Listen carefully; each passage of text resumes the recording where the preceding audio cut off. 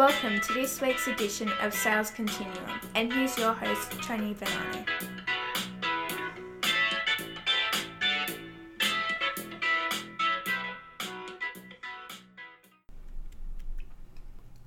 Welcome back, listeners.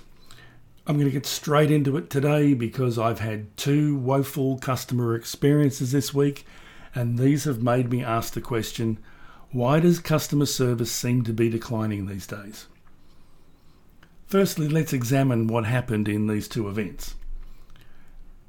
It's every business person's hope that when they look after associations, sporting clubs, and other similar organisations, that the memberships of those bodies will support their business by bringing more opportunities to their door. So you can imagine my surprise when I visited a business that supported one of the community groups to which I belong, with some good pricing and a healthy degree of flexibility, that I was not made to feel more welcome. In fact, it was quite the opposite. Despite having been recognised by that business as connected to the community group, my modest request was greeted with the too hard basket. Minimum quantities, too fiddly a job, I'm not even sure I have enough time to do this, was some of the reasons thrown at me to get me to walk out the door. Now, don't get me wrong here. I was prepared to pay a premium for what I needed, given that my request wasn't exactly stock standard. But there wasn't even a serious effort to explore options and find out if there was a way to look after me as a potential new customer, notwithstanding the community group connection. I walked out of that shop shaking my head in disbelief, mainly because I went out of my way to support a business that had looked after our community group. I simply thought that I was doing the right thing. I was wrong. Contrast this with the phone call I made to another supplier of the same services that I had used before. I explained what I needed, and his reply was, "Drop by and we'll work out how to get it done."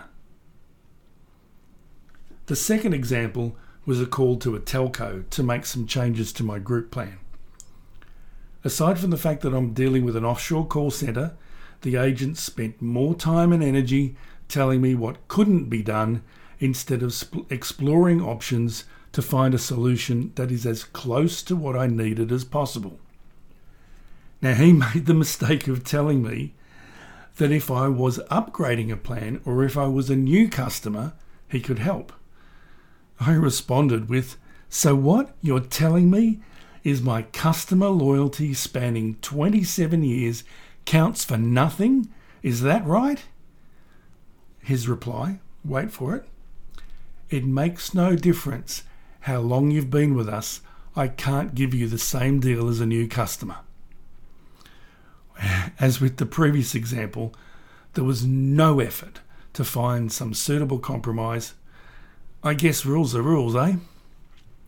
Wow, this second instance is a prime example of where the marketing hype doesn't match the customer experience.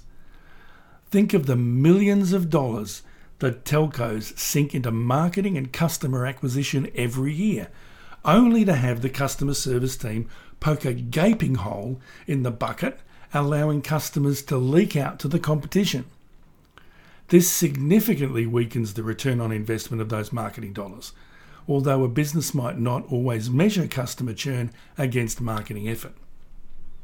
It's the prime job of customer service teams to actually serve customers, to find ways of rewarding the customer's decision to choose them in the first place.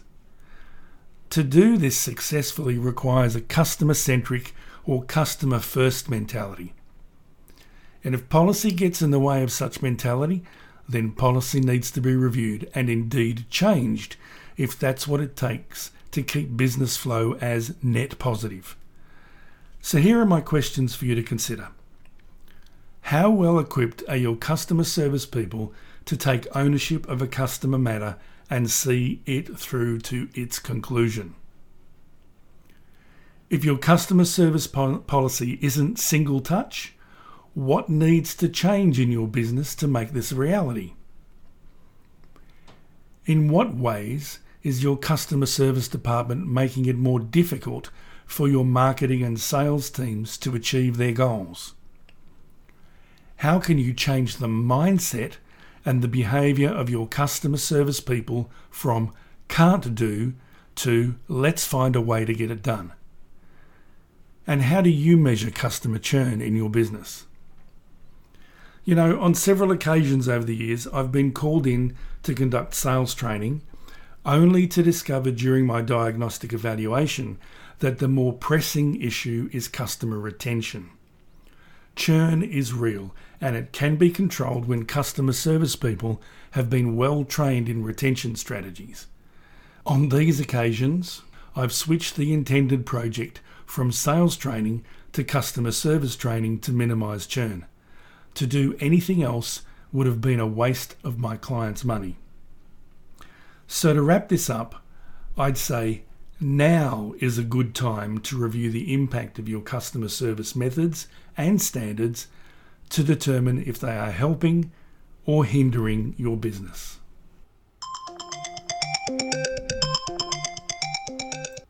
I just want to let everyone know that one of the services that is available through my business is a remote working assessment.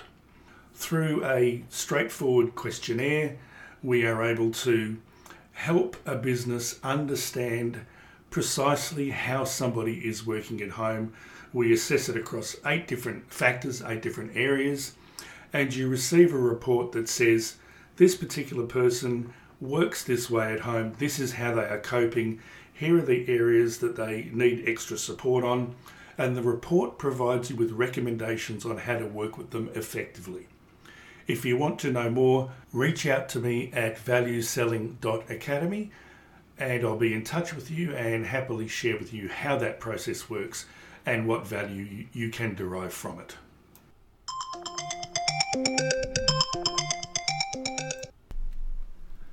Listeners, I'm honoured to have been invited to be an inaugural board member of the Be Unstoppable Foundation.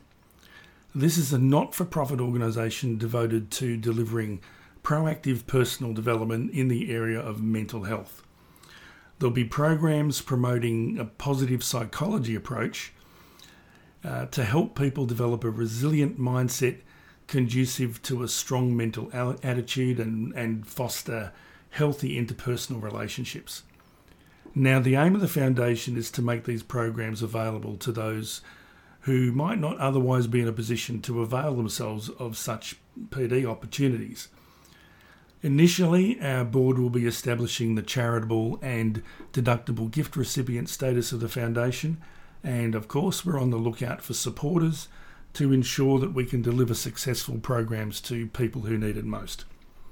And so I have something to ask of you, my loyal listeners. If you or a business you know, if you desire to become a supporter, please contact me for more information, and together we can make 2021 the turning point towards positive mental health.